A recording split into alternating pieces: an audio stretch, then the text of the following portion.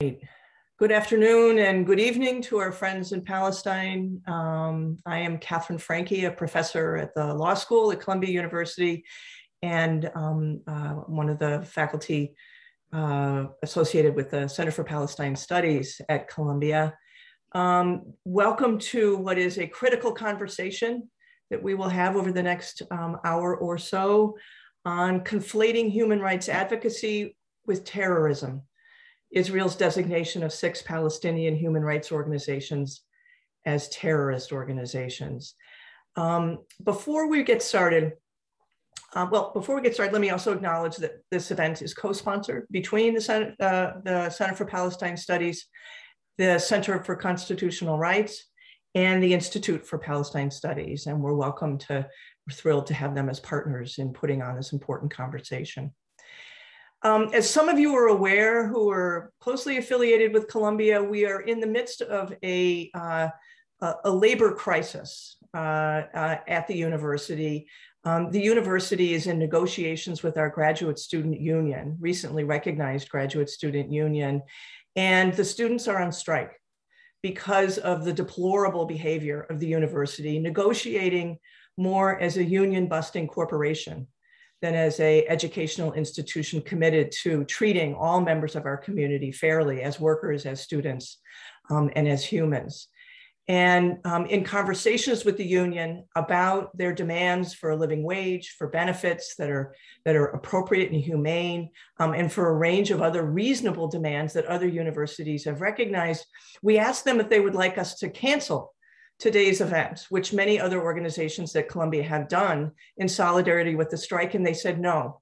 Please begin the event by acknowledging the importance of the union negotiations, by acknowledging the deplorable behavior of the university.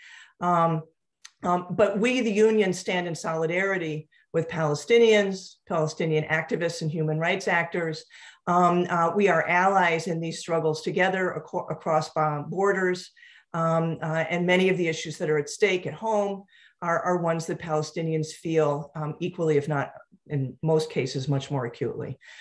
So we, with their blessing, we're proceeding with this event, but I just wanted to begin the event with an acknowledgement that we are enduring our own, more privileged in so many respects, but nevertheless important battles on campus as well. And that this event takes place on that landscape of issues at Columbia. Well, with that, I want to pass off the baton to my wonderful colleague, Professor Rashid Khalidi, who is the Edward Said Professor of Modern Arab Studies at Columbia University, who will introduce our speakers and move us through the conversation. Thank you for joining us. Thank you so much, Catherine. Thanks to the partner organizations who are helping to sponsor this, the ones that Catherine mentioned, the Institute for Palestine Studies, with which I'm also associated, and the Center for Constitutional Rights, which does such wonderful work. Let me introduce our 3 speakers. The first is Sahar Francis. She is the director of Ramallah-based Ad-Damir Prisoner Support and Human Rights Association, which is a Palestinian NGO that provides legal and advocacy support to Palestinian political prisoners in Israeli and Palestinian prisons. An attorney by training, she joined the association in 1998, first as a human rights lawyer, then as head of the legal unit, and she became the director of Ad-Damir in 2006. She has over 16 years of human rights legal experience, including human rights counseling and representation. Ms. Francis was also on the board of Defense for Children International for 4 years. It's another one of the organizations that was sanctioned by the Israeli government. And she was on the board of the Union of Agricultural Work Committees, yet another of the organizations that came under this attack. Khaled Quzman is the general director of Defense for Children International, Palestine. He joined DCIP in 1995. He is also a lawyer, and he did so as a lawyer representing Palestinian children in military courts. He may say a little bit about that later. He rose through the ranks of DCIP to become Administrative and Legal Affairs Director. He holds a master's degree in international human rights law and specializes in issues of juvenile justice and grave violations against children during armed conflict. He earned a Master's of Law degree in International Human Rights from the Irish Centre for Human Rights at the National University of Ireland in Galway. Maria Lahoud, Lahoud, as she pronounces it correctly, I gave it its Arabic pronunciation. Maria is the Deputy Legal Director at the Center for Constitutional Rights, where she represents Palestinian rights advocates facing suppression in the United States in cases such as Bronner versus Duggan, defending against a challenge to the American Studies Association resolution endorsing a boycott of Israeli academic institutions, and the Jewish National Fund versus the Campaign for Palestinian Rights, a case challenging human rights advocacy under the Anti-Terrorism Act. We're going to proceed as follows. I'm going to ask first Sahar and then Khaled to speak for 5 or 10 minutes about the work of their organizations and how they believe that this terrorist designation is meant to affect the work or has already affected the work of their organizations. After that, I'll ask Maria to situate this designation by the Israeli government in the context of American and Israeli, of US anti-terrorism laws. And I will ask each of you to speak for 5 or 10 minutes, Maria, maybe 5 minutes. Then we will pose some questions to our 3 panelists. Catherine and I will pose some questions. And then we'll leave a little time for Q&A. We will be open for questions via the Q&A feature of Zoom, not via the chat function. So, Sahar, can I ask you to please go ahead?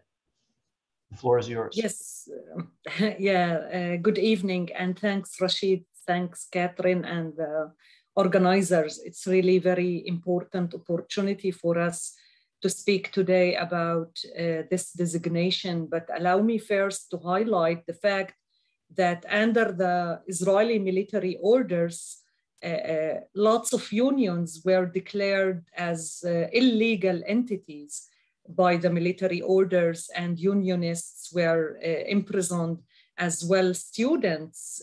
Student unions in Palestine are illegal, and hundreds of students would be targeted because of their activism in their universities for their rights.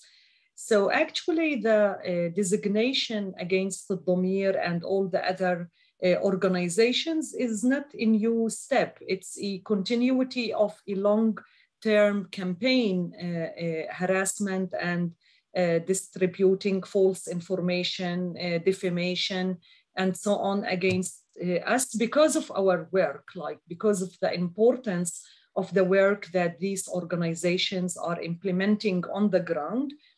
And the campaign is not just targeting these 6 organizations. Maybe now we are designated, but we should put it in the context for again, like the attack that was launched against the Palestinian civil society for decades now.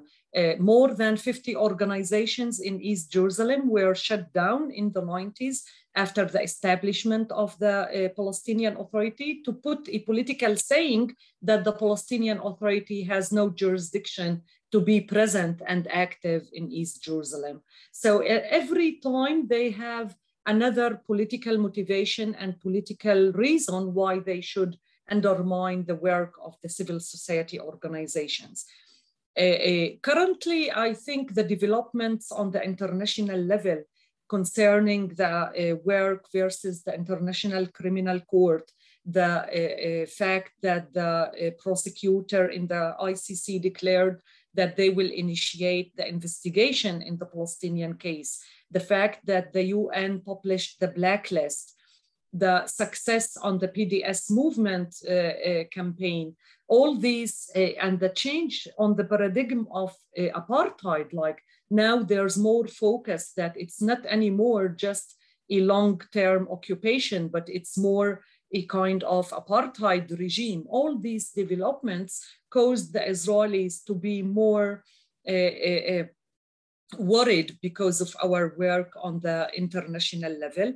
And of course, other organizations, not just the Damir and the DCI and the Al-Haq in this case, if we take the example of the health work committees or the agriculture work committees, their work in Area C, in maintaining the farmer in their lands and the constructions in the lands in Area C would be the reason for the attack. So in our case, it's the work for all these 3 decades, more or less, against the military court system in disclosing how unjust is this system, how the occupiers cannot actually prosecute hundreds of Palestinian civilians under this military court system and pretend to be the only democracy in the occupied territories. The fact that we were talking a lot about the torture, the ill treatment, the arbitrary detention, the mass arrest campaigns, and all the other violations that these prisoners face on the daily level, the fact that we are exhausting the UN system very especially in the last couple of years with the complaints that we are submitting, the complaints that we submitted to the ICC, as I said, against the military system. So all this work was, I think, the reason why we were attacked. And the Office of al-Damir was raided several times, like at least 3 times, where they entered to the office in 2012 and 2019. They ended up stealing more than 11 computers so far that we never got back, and they were investigating the information. They never came and said, this is the results that we reached to in this investigation. I think this is a political manipulation of the Israeli law of anti-terror of 2016, and it should be highlighted that it shouldn't be implemented in the occupied territories. And I think so far they used this law because they are fully aware that would be very effective on our work as organizations offering legal aid for prisoners in their courts, because actually by this they can attack our lawyers, our team that goes to the prison visits, the lawyers who implement the prison visit. And this was the immediate impact on our work, that our lawyers were terrified, they were resigning, they were trying to start to work as individual lawyers, as private lawyers, and not to be associated, because they could be easily arrested and criminalized in the Israeli courts as aiding and supporting illegal and terrorist entity. So far, our offices were not raided, our bank accounts were not freezed, and no one so far was imprisoned. But this can be easily implemented, especially after they also used the military order by designating us according to the military order as illegal entities. The impact of the orders on the civil society, on the group that we service, of course, it will affect families of prisoners and prisoners under interrogation and in the military court and in the detention facilities. So this is why we are trying to find alternative with the support of other Palestinian NGOs that offer and work in the same sector of prisoners. Thank you very much, Sahar. Khaled, please, the floor is yours.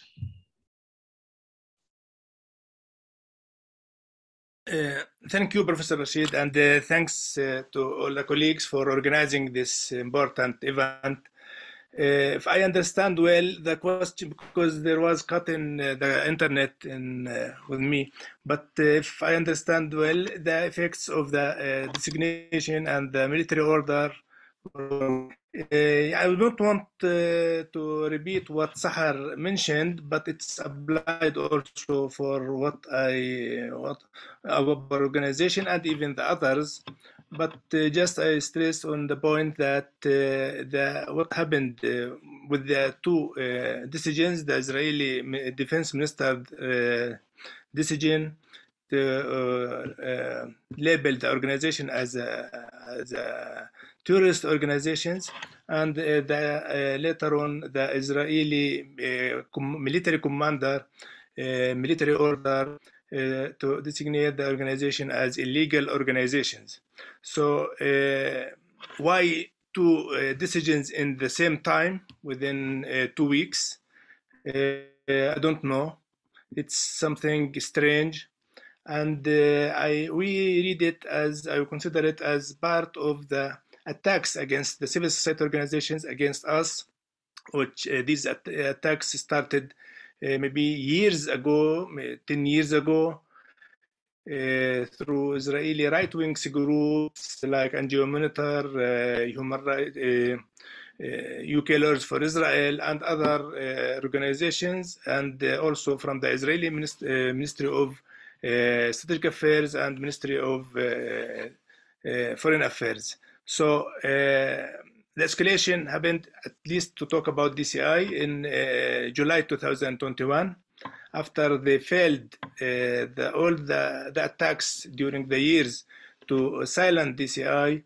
So they raided the office in 29 of July 2021.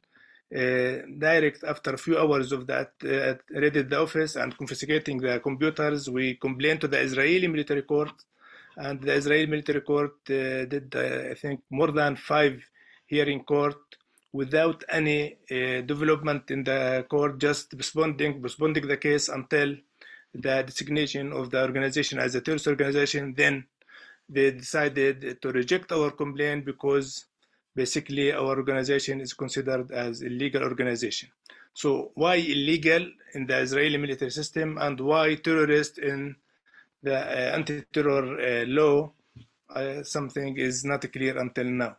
So the effects is really, we are in a very critical time. Our work is in both sides, under the Israeli military jurisdiction and under the Palestinian jurisdiction. The designation is against the organization at all the work, all the stuff. So until now we are working. Nothing happened until now, but we don't know what will happen. But if they started to implement these laws, the military order and the law, that will affect, of course, our work.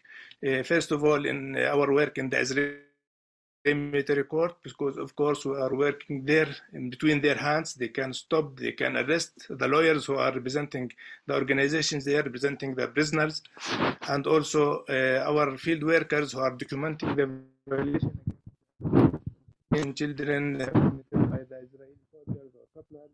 Of course, they will be subject to arrest.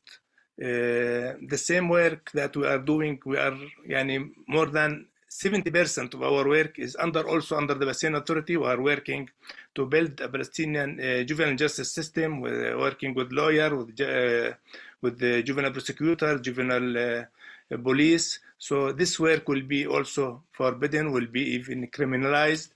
Not only our staff is criminalized, also those who are working with us, they will be criminalized. The children, we are working with hundreds of children and to raise their awareness, build their capacity on their rights and how to document the violation against their rights and how to become human rights defenders. Those who are we are working with them to keep the hope with them, because all the time they are under stress. We are targeting children in a certain area which is subject to attacks from the settlers, from the Israeli soldiers every time. So now we are working with, since years, we are working with new generation of the children in order to keep the hope, to help them to become to build their capacity to become human rights defenders. Those also, they will be criminalized and they will be subject to arrest from the Israeli. So I can say in general, or our staff, or our partners, or our beneficiaries, they will be now are living under threat, and they will be subject to arrest. And of course, starting from us as administration of the organization, and also our structure like the General Assembly and the Board of Directors. So all of us, we decided to continue regardless the decision, regardless the designation. We will continue our work.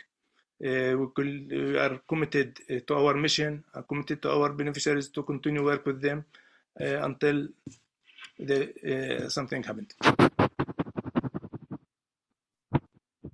Thank you very much, Khaled. Let me now turn to the American scene, or we will now turn to the American scene with some observations by Maria Dahoud.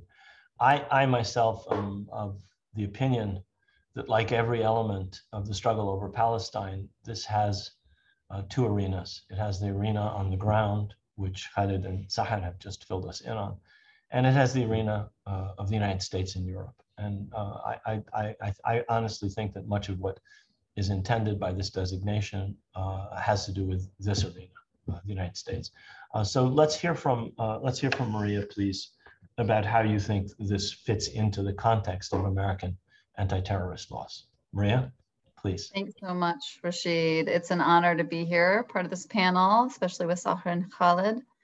CCR is proud to have worked alongside Ademir and DCIP, as well as with Al-Haq, groups that have been advancing human rights for decades under severe repression, which, as Sahar said, is exactly why they're continuing to escalate their ever more desperate attempts to crush the growing movement. And we've seen this here in the US too. Israel's apologists have been increasingly alleging false ties to terrorism to intimidate and silence critics, alongside their claims that BDS and criticism of Israel in general are anti-Semitic.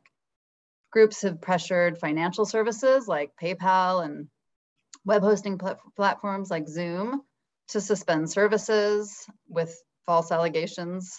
They've brought meritless lawsuits or urged the Department of Justice to investigate meritless claims.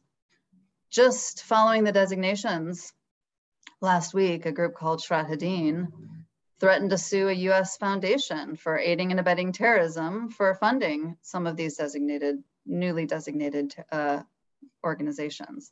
Shrat Hadin is the Israeli Law Center. It's a nonprofit that's worked with Mossad and the Israeli Ministry of Strategic Affairs, and has been trying to link Palestinian rights advocacy with terrorism for years. And they've also long threatened lawsuits against organizations supporting BDS, or even considering it, or even withdrawing from settlements. You know, even though these lawsuits are meritless and absurd, the point is to stop support for Palestinians, and the prospect of litigation itself or of false smears is intimidating and chilling for people. CCR is currently representing the US Campaign for Palestinian Rights, one of the oldest Palestine solidarity organizations in the US, in a civil case under the Anti-Terrorism Act brought by the Jewish National Fund and some US nationals living in Israel, who sued them. And if folks aren't familiar with the Jewish National Fund, it basically predates Israel in taking Palestinian land to be used solely for the benefit of Jewish people. And the JNF is arguing that the US campaign should be liable for damages to land caused by incendiary kites and balloons launched from Gaza during the Great Return March, based on allegations that the US campaign expressed support on social media for Palestinians' right to protest and demand their right to return, because it participated in a campaign to stop the JNF from dispossessing Palestinians of their land, and because it served as a time for fiscal sponsor in the US for the Boycott National Committee, which is a coalition of Palestinian civil society that supports global BDS campaigns. And because one of the BNC members is another coalition made up of many Palestinian parties, one of which is Hamas. So, you know, they launch a press release stating that the US campaign is funneling donations to Hamas. It's all these false allegations. Again, this case was dismissed by the court as meritless. The court found the allegations were, quote, to say the least, not persuasive, unquote. But the JNF has asked the court to reconsider. It's lost. It's now appealing to the DC Circuit. So, you know, even though it's meritless, again, it's a distraction and a nuisance and can be chilling, and that's its intent. So I think, you know, we really need to be, not to be chilled by these designations, by these campaigns to isolate Palestinians and to chill our speech. We really have to increase our support for the organizations, and we need to turn what's otherwise a distraction from the human rights work and Israel's repression into an opportunity to put a spotlight on that repression and really demand action from the US government to pressure Israel. One last quick point, Sahar mentioned the ICC. You know, last June, Trump had issued an executive order declaring a national emergency and authorizing asset freezes and family entry bans against the ICC officials, explicitly because the ICC asserted jurisdiction over US personnel and certain of its allies because of the ICC case and investigation into Palestine. So, you know, then the US imposed sanctions on the ICC prosecutor and another ICC official, basically putting them on a list and saying any person making a contribution, even of services to designated people, could be subject to civil and criminal penalties. So, I mean, that, you know, has been rescinded by Biden, but now we have Israel, you know, sort of eliminating the intermediary and just designating organizations engaged with the ICC. Great, thank you so much, Maria. I think that maybe now what we're going to do is that Catherine and I will maybe direct a couple of questions to the panelists, which will then be followed by a chance for all of you who are attending either on Facebook or via Zoom to ask questions. I already see that there are a couple of questions in the Q&A function, which is where you should direct your questions. Catherine, do you want to follow up with a question to any one of our panelists, or should I? Yes, I have so many that I'm going to have to ration myself here. Go for it. So for Sahar and Khaled, the designation of being a terrorist organization by the Israelis is best challenged legally and or politically. What is the strategy domestically for your organizations to challenge that designation? I'm familiar with the way that the terrorism laws or the material support laws work in the US, but not under Israeli law. And I'm wondering what you're thinking without divulging too much of your strategy in ways that you might not want to. But is there a combined political and legal strategy, and what might that look like? And then for Maria, I personally and many other people I know have been donors to these organizations that have now been labeled as terrorists by the Israelis. To what extent does the Israeli designation of them with this particular moniker affect the enforcement or the interpretation of US law in terms of punishing material support for terrorist organizations domestically? Shall we go in the same order? Yeah. So before answering you, Catherine, I think thanks, Maria, for your intervention. It's really the aim to terrify the donors, especially in the international level, and the banks. The whole issue was in order to affect our financial resources. And we expect that much of lawsuits would come against banks, against every international organization that tries to keep the support for us. On the level of the legal strategy internally, as I said before, all these decades we were working in front of the Israeli system, the military court system, and the Israeli civil system, mainly the Israeli High Court. And we know exactly that there's no guarantee for a fair trial procedure, no guarantee for due process when you talk about a system that relies on secret information. And in both designations, according to the Israeli anti-terror law and the military orders, they will use a secret file against us beside the evidences that they can disclose that we claim it's not enough. And this is actually was the dossier that was presented to the Europeans in May 2021, and they rejected it, and they said it's not sufficient evidence for these allegations, and they didn't took it seriously. So this is why most probably we wouldn't be involved in any legal actions on the level of the law itself, the 2016, which means we will not appeal for the special committee, we will not petition the Israeli High Court. And I think the same strategy would apply with the military procedures, though we are still not there yet. We don't have a final decision on this. And this is why we are pushing on the political level.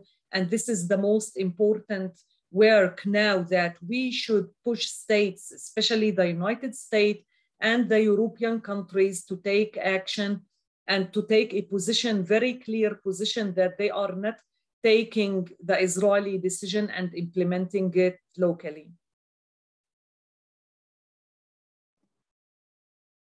Thank you. I mean, I should first explain, you know, federal criminal law is enforced by the Department of Justice and prohibits knowingly providing material support to any group or individual designated by the US government as a terrorist, or arguably their agents.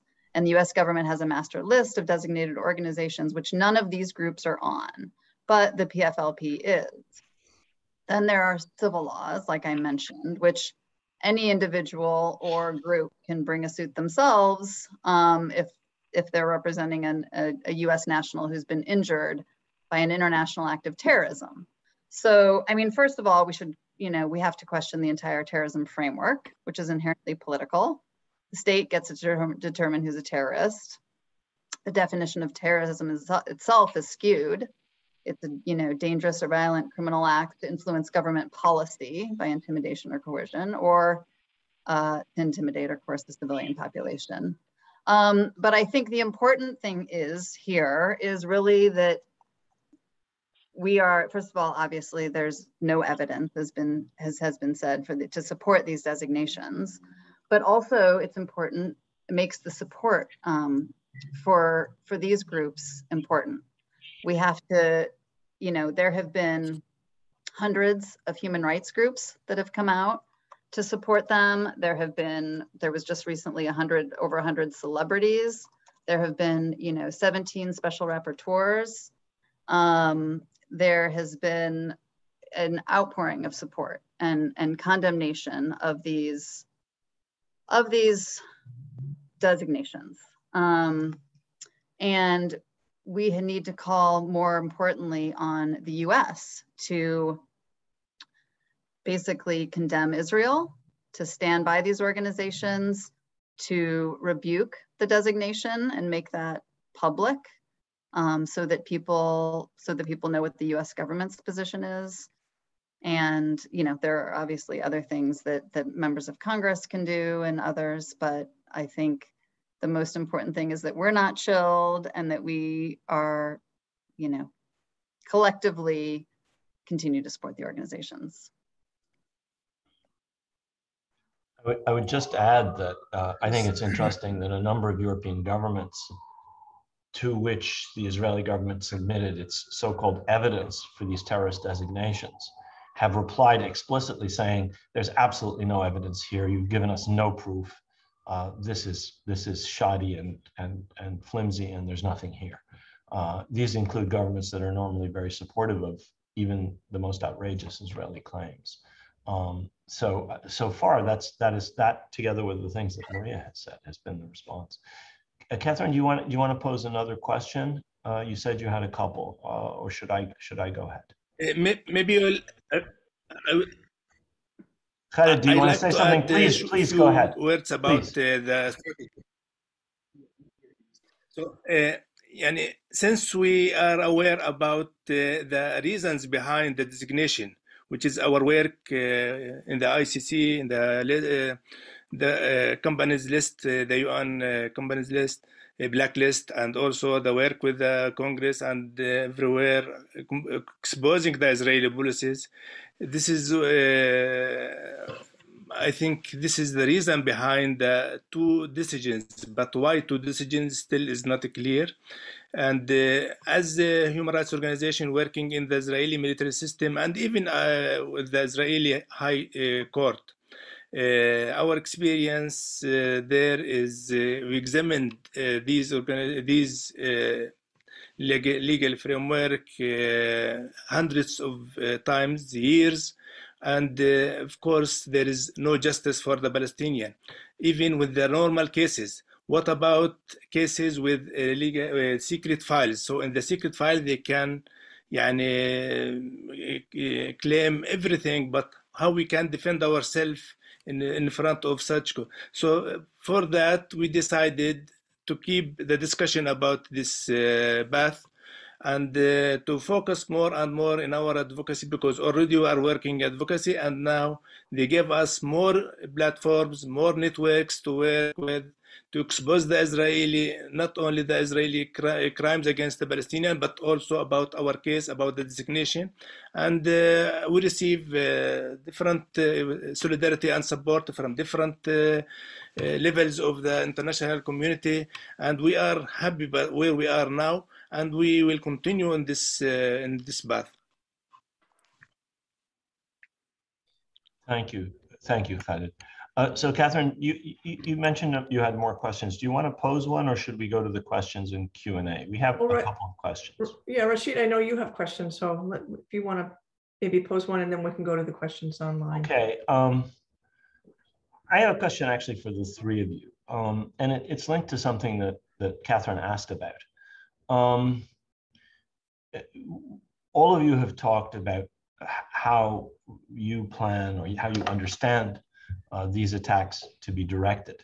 All of you have talked about the two of you, Sahar and Khaled, have talked about how they've impacted your organizations and what they're meant to do, these designations. I want to ask about basically taking Catherine's question further. Assuming, as I do, that the Israeli occupation authorities can do pretty much anything they want to anybody under their control, including your organizations, including you as individuals, including the people who work in your organizations. And as Sahar herself said, this is intended to cut off funding, which means it's intended, among other things, to affect groups like the foundation that Maria mentioned has already been threatened with a suit for its support of some of your organizations. How do each of you think this specific drive here in the United States, and I assume similar drives are taking place in Europe because many of the funding organizations are also European. How do we counter this? What is the best way? Solidarity is fine, but there is a well-funded, well-oiled, heavily lawyered campaign launched by multiple groups in the United States, supported by the Israeli Foreign Ministry, by the thing that used to be called the Ministry of Strategic Affairs, which has now been folded into the Israeli Foreign Ministry, which coordinates the activities of organizations across Europe and multiple organizations in the United States, and which simply repeat Israeli talking points and then turn them into what they call lawfare, legal warfare against advocates of Palestinian rights. You have been experiencing in Palestine for decades. And we have been experiencing it here for many, many years. How do we counter this lawfare? First, Sahar and Khaled, and then I throw it over to Maria. Sahar? I think it should be done more or less in the same way. Whenever we find a chance to go against them legally and to sue them, we should use it. But also it's very important to disclose as much as we can information, facts from the ground that clearly shows the lying and the manipulation and the misuse of the information coming from the Israeli military prosecution files presented in the military courts in these cases and in other cases. And I think what we should pressure for now on the level of the State Department is not to take any decision on the American side, like not to list any of these organizations based on this Israeli information, because this would be the end. Actually, Israel pointed to the, like they use this decision in order to affect mostly the banks. We know that all the banking system is controlled by the United States. And if the United States take any action, that's the end. No one can anymore channel anything to these organizations, and not just to these organizations. I mean, it's very serious the way how they are using these tools against civil society, and not just in Palestine. You mentioned as in the United States, in other places. And this is why it's very important now on the international level, the issue of the protection and defense for the human rights community. If it's very easy to classify human rights organizations as anti-terror organizations, I think this will undermine the whole system of human rights. And this is, as the Human Rights Commissioner said herself, this is really manipulation of the laws of the anti-terror that were developed after September 11th. We should stop this. Thank you. Khaled, do you want to say anything? Please. Tafadhal. Yeah, I'd like to say a few words, like even through during the 2019, 18, 19, 20, we were subject to different attacks from the Israeli UK Lawyers for Israel, Israeli organization in UK. So we, after different attacks, we decided to prosecute them in the British legal system. But unfortunately, after a few months, we discovered that we have no enough financial capacity to continue the case, because we have to pay to put as a guarantee amount of £500,000 in the court account as a guarantee if we lose the case. So as an organization, we have no such amount to continue the prosecution, and then we stopped. We reached a settlement, at least to silence them. And we, of course, we silent UK Lawyers for Israel since that time until now. But of course, the others are continue the work of UK lawyers like NGO Monitor and others. So I think as a Palestinian human rights organizations and even international organizations, still we are like in a defensive way, just receive attacks and respond to the attacks. But we have, I think, this is the time to develop our strategy to start attack them. Yesterday, we met with the diplomatic missions in Palestine, and the Ministry of Foreign Affairs were also attended the Palestinian Ministry, and we agreed in some points to start to designate even Israeli right-wing group to label them as a terrorist groups, like those youth of mountains and others who attack the Palestinians, the settlers, and of course the Israeli army. We failed to use the international mechanism, like to list Israel in the shame list, the Israeli army in the shame list. But we'll start to work with human rights organization, with our supporters around the world to try to find such a way to designate and to attack and to prosecute such groups. And I think this is the time to start such a process. Yeah. Yeah, I agree. Add agree. anything? I agree. I mean, we have to obviously defend accusations and defend people, and that's something people should, if people need defense, they should call CCR or Palestine Legal. But we also have to go on the offense. We have to use it as an opportunity to educate people about Israel and what an authoritarian and repressive regime it is, and demand that Israel stop displacing, detaining, killing, repressing Palestinians, stop constructing new Jewish-only settlements. And we have to put pressure on the US and unconditional aid and support to Israel.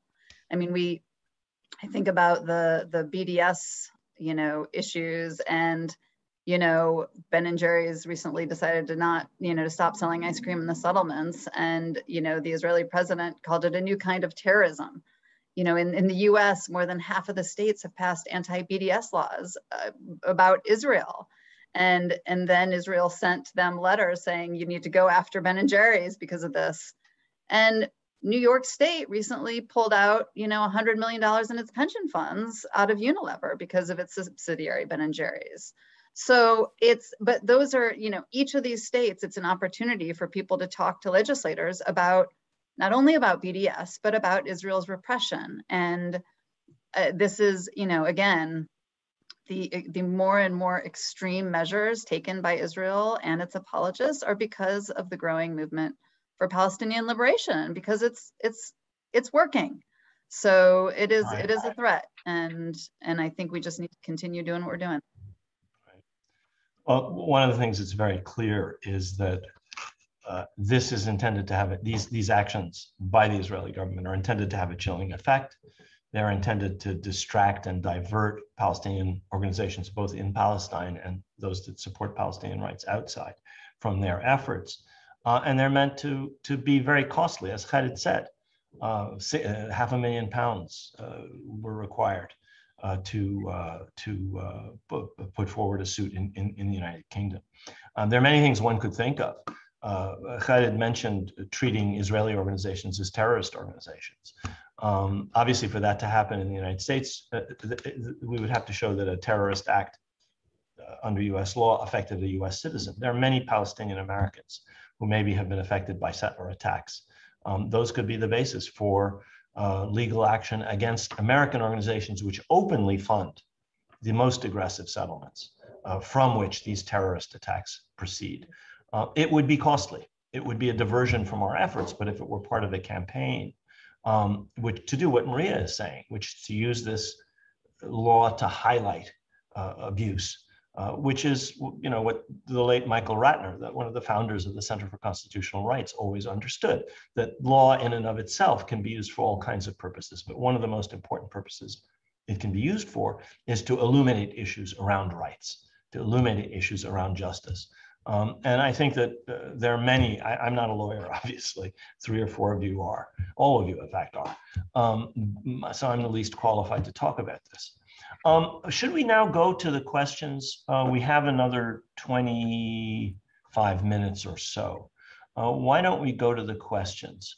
I have a question from Walid Khalaf, who asks, what is the Palestinian Authority's action against these allegations on the ground? And I know that Khaled sort of partially answered that by saying that the Foreign Ministry was at this meeting. But would either of you, Sahar or Khaled, care to respond to this question?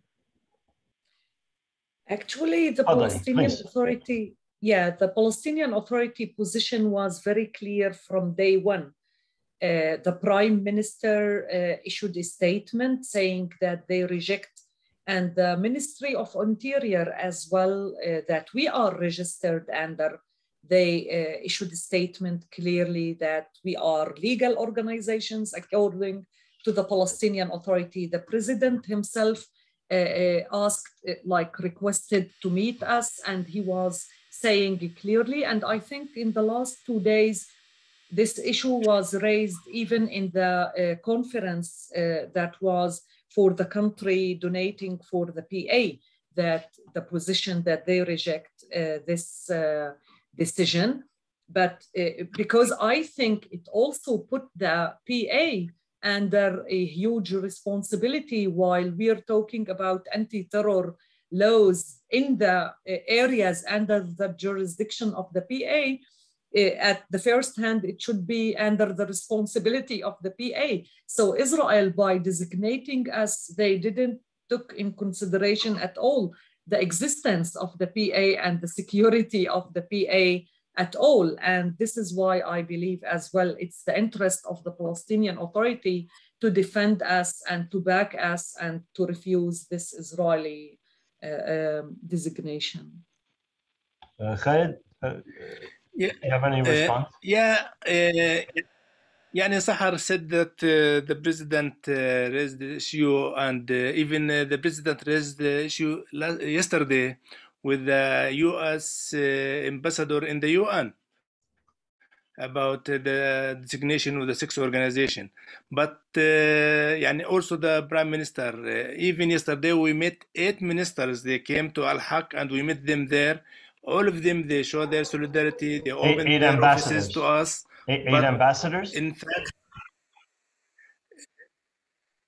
no, the ministers. Of the Palestinian Authority. The ministers yesterday, we met 8 Palestinian ministers, and they promised to give us their offices and all the resources to continue the work. But at the end, as we know, that until now, all the Palestinian, the PLO groups or parties are considered, according to the Israeli military orders, as a terrorist organizations. So at the conclusion, they are going to say to us that we'll come in our club.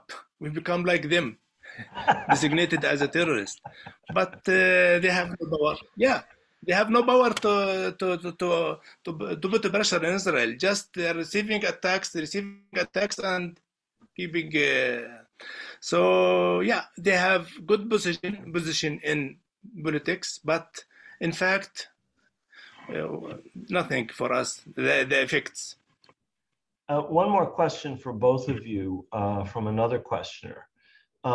Given the publicity, the negative publicity that this Israeli designation has generated, and the absence of any support from even European countries normally friendly to Israel, do either of you think there's any chance that this designation may be retracted by Israel? You can give a yes or no answer to that if you wish. Sahar, Fadali, please go ahead. I don't think they would cancel this decision, but this is why the political pressure is very important, and the political saying in deciding to continue the support and not to take these allegations into any local actions from states or the European Union as such. This would be a very clear message to the Israelis. Even you keep the designation, you will not be able to implement it. We will continue to support. And this is why it's very important for us, all this campaign, to continue and to maintain the pressure till we reach this point where all the states declare clearly their position. Go ahead, Khaled, please. Yes, and our demand yesterday, we met with PLO, we met about 30 diplomatic mission in Palestine. And our main demand from them was to show their not only solidarity, their position that they are against the designation, and to show that they are going to support, to continue the cooperation and support. In this case, I believe that will put Israel in a position, maybe because it is a political and security decision, which is not easy to reverse from, but our demand is to reverse. But even that, if they feel that they are rejected, that their argument rejected from all the states, they will keep it, like to freeze it and not to implement it. If they are going to implement it, then they will be in a conflict with all the states, those who are supporting, because the money comes from them, they confiscate the money, then they will create a new conflict with them. So I hope that they will keep in their position, behind their position, to reject this decision and to continue the support and cooperation with us. There's another question. Again, all of these seem to be directed to you two. I have one for you, Maria, just a minute. And this is a question, will any of your 6 organizations appeal this designation? I think one of you has mentioned, has spoken to this, and I'm not sure if a designation by the Israeli occupation authorities can be appealed. Would either of you care to speak to this, Khaled or Sahar? As we agreed, and they said only we ask for an extension, because extension to appeal, but it does not mean that we are going to appeal. Until now, this decision is under discussion, and if they will, mostly we are not going to appeal, because they build all the argument according to secret information. So secret information, how to protect, how to defend, we talked about it. So it's useless. Sahar. I would just add that there's more than 400 Palestinian different organizations, group are designated. No one single case when the case in front of the military system or the Israeli High Court. And since the founding of this anti-terror law of 2016, also inside Israel, there's no one single case that succeeded in such legal procedures. And this is why most probably there's no point to try and put efforts in these appeals or petitions. Thank you, both of you. Yes, Catherine, go ahead, please. Just for a second, I think this idea of as a form of political resistance, trading in the concept of who is a terrorist and throwing it back at the Israeli government or various of its subdivisions is an appealing tactic. And I just wanted to invite Maria to talk a little bit. She began her remarks with, we got to get out of this terrorism frame. We have to stop using that frame.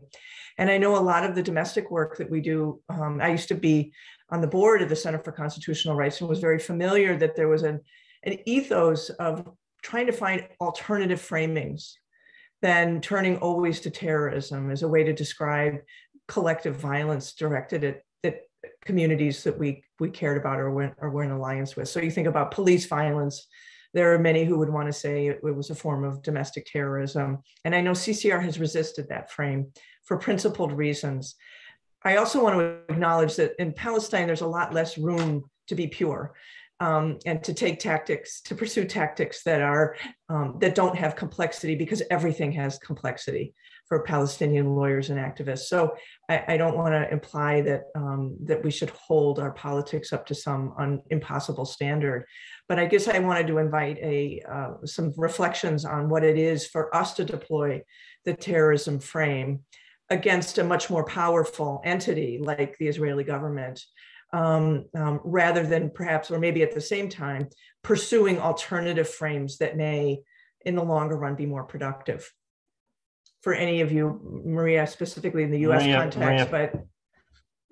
Maria first, perhaps. Well, I mean, I would love to hear about others' thoughts, but we have frames. We have international humanitarian law, we have international human rights law, we have criminal law, we have, and again, their laws aren't perfect. There's, they were also made by the powerful, but it's clear that anti-terrorism laws are, the state determining who can't do what, and it doesn't apply equally to all. So I think we have what we need, and I don't know that it's helpful. It is maybe helpful conceptually to talk about Israel's reign of terror and targeting of civilians, but I don't know that actually applying the law, like you said, Catherine, to others as well is any more helpful, because it's going to be used always against the less powerful. It's always going to be used against the communities who are being oppressed, because that's its nature.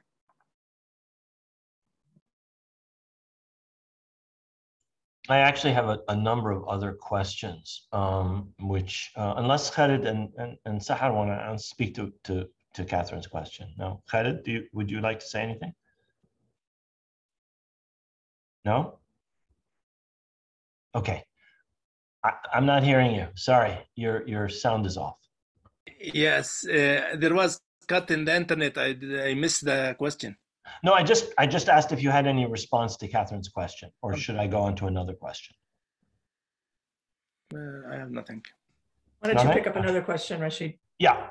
Well, there are a couple, and they're directed mainly. I think several of these are directed to Maria. You can maybe see them in the chat, in the Q&A.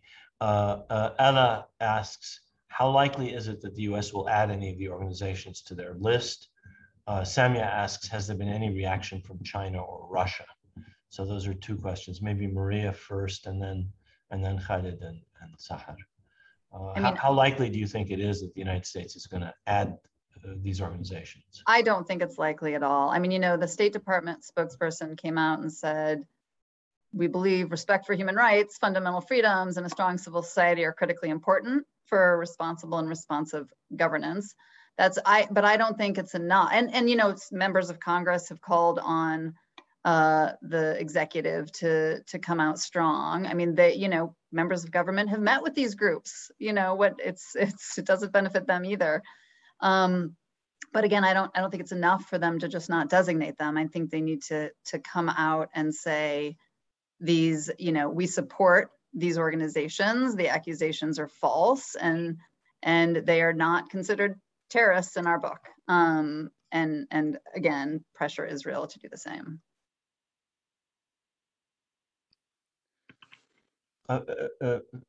Sahar, do you want to say anything? Please. I'm not aware if Russia or China dealt or made any statement on this case, but I, like, beside what Maria was saying about the framework, I think it's very important to highlight that the difference in our context, that we are still under occupation and the Palestinian Authority is not an independent state yet, but it was recognized under the UN system as a state that is able to sign international agreements, international treaties. And this is why I highlighted that on the anti-terror regulations and the fight against terror, it should be the responsibility of the Palestinian Authority, not the Israeli occupation.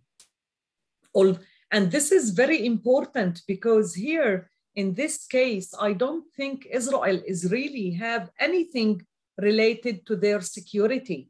If we are really causing a very direct, immediate threat to the security of the state of Israel, why we are still free, me and Khalid? And I'm touring now around the world for this cause. It's ridiculous. It's not related to security. It's total manipulation for the rules, the laws, and the international law on this case. Khalid, do you have anything you want to add? Yeah, but back to the US, I think if as the Biden administration promised to change, I think this is the time to change the behaviors and the policy that Trump used to behave in the Palestine case.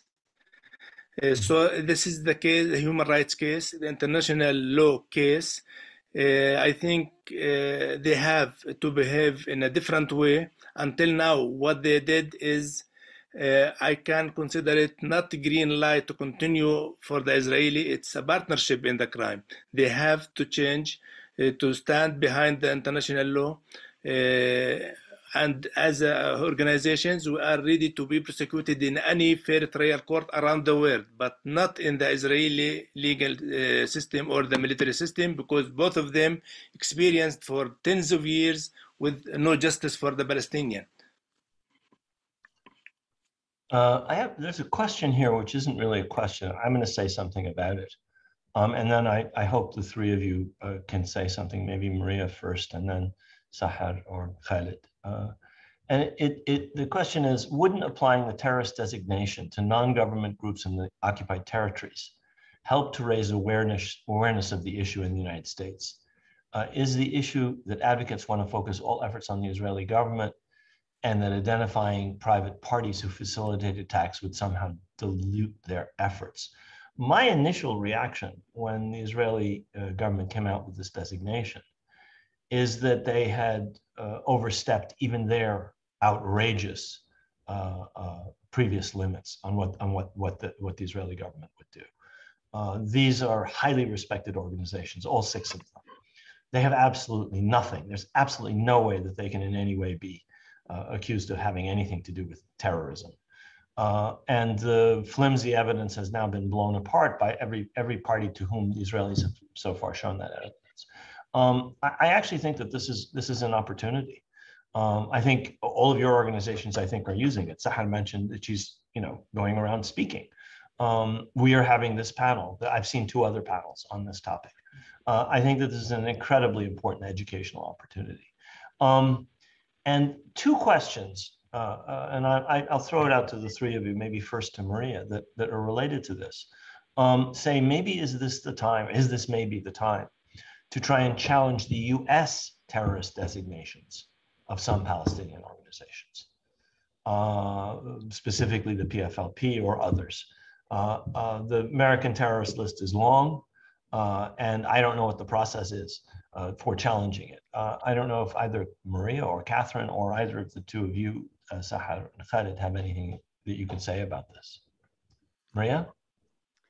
I think it very well could be. I mean, that's another way to go on the offense, challenge the whole framework, challenge the fact that there are, many Palestinian organizations on there, like the PFLP.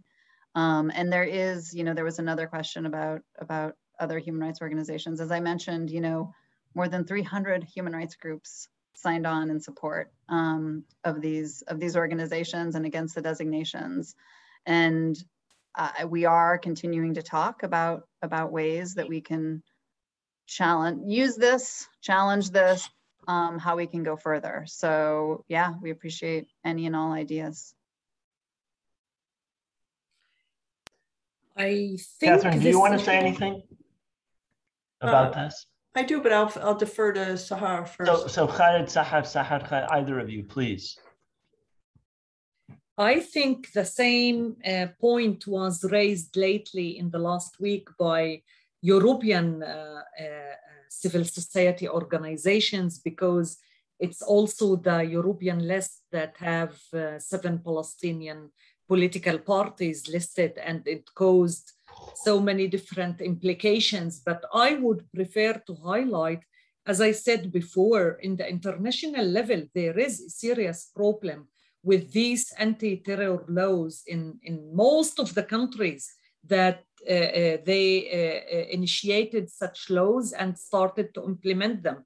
A couple of weeks ago, an Amnesty office was shut down in Taiwan, if I'm not mistaken, and based on the same allegations as a terrorism involvement. This is ridiculous that states are using, democratic and undemocratic states are using the anti-terror laws in a very bad way against criticism and other human rights demands. So I think this should be an initiative on the global level, in the UN level, to really put more restrictions and conditions in implementing these laws in respect of human rights and international treaties to protect human rights. Yes, a few words, yeah. The designation of not the designation, the list, the EU list, and even the US list, the terrorist list. This was under discussion with the Palestinian PLO a few days ago, and we argued them to appeal and to follow the case in Europe and in the US. They promised to study it because, as I mentioned before, most of the Palestinian functions or parties are still recognized as a terrorist in Israeli system, but in Europe and in the US, at least 5 or 6 Palestinian organizations or parties are listed without any fair trial court, just they listed according to Israeli information or security information from the Israeli side. So I believe that they have the right to be to appeal or to follow this case. For the effects of the campaigns that now we are running around the world, we used before to expose the Israeli policies according to our capacity with our networks and focusing on the work that we are doing. But now they gave us more networks, more like what you mentioned a few minutes ago, this meeting and other meetings. They gave us more and more space to attack and even to expose the Israeli policies. And we are, this case, by designating such an effective organization, human rights organization, a well-known organization, and most of our organizations are affiliated to international human rights organization around the world, I think it is it's back negative impact for the Israeli decision around the world now. Thank you. Maybe I'll leave the last word to you, Catherine. It's true. We are close to the end of our time. We are very close, yeah. And it's late in Palestine, and I want to thank our guests for joining us so late in the evening. But in terms of one of the ways that I think we could subvert, excuse me, the strategy is for each of us to, make a contribution to all 6 of these organizations. And see the terrorism designation as a kind of seal of approval for those of us globally. My apologies for losing my voice all of a sudden. So I'm going to send $10 to each of these organizations. You should too. We have over 100 people on this call. And that will undermine what they're doing, I think, in really significant ways. There are 100 people still on the call. There were over 120 at the height. Right. And that is an idea. One of the things that this is intended to do is to cut off funding to these organizations and to intimidate people and to chill speech. So anything anybody can do to challenge this on a personal level or on a collective level, I'm sure will be welcome. This is a bridge too far. They've overreached. And the fact that the reaction so far has been quite negative in Europe and in the United States is, I think, evidence of that. And I think that the pendulum is in some ways beginning to swing back. It's very hard to see maybe from Palestine, but as someone who has watched events in the United States for many, many decades and has lived in the United States more than half of my life, we are in a new moment in the United States as far as openness to the issue of Palestine and openness to support for Palestinian rights and questioning of Israel's policies and actions. And I think this is a terrible challenge, obviously, but it's also an enormous opportunity. I want to thank Sahaf and Khalid, who stayed up until 9:15 Palestine time to be with our audience. I want to thank Maria, who's here in New York with me, for participating. I want to thank CCR for all of their enormous efforts. I should say on behalf of the Center for Palestine Studies, which Catherine and I are both involved with, and on behalf of the Institute for Palestine Studies in Washington, D.C., and with offices in Beirut and Ramallah, we're honored to be able to feature voices like Sahad's, voices like Khalid's, voices like Maria's, for all of our organizations, which are dedicated to informing people about issues having to do with rights. And in the case of Institute for Palestine Studies and the Center at Columbia for Palestinian rights, for Palestine Studies, dedicated to focusing on Palestine. For us, this has been a very, I hope everybody's enjoyed it and benefited from it as much as I have.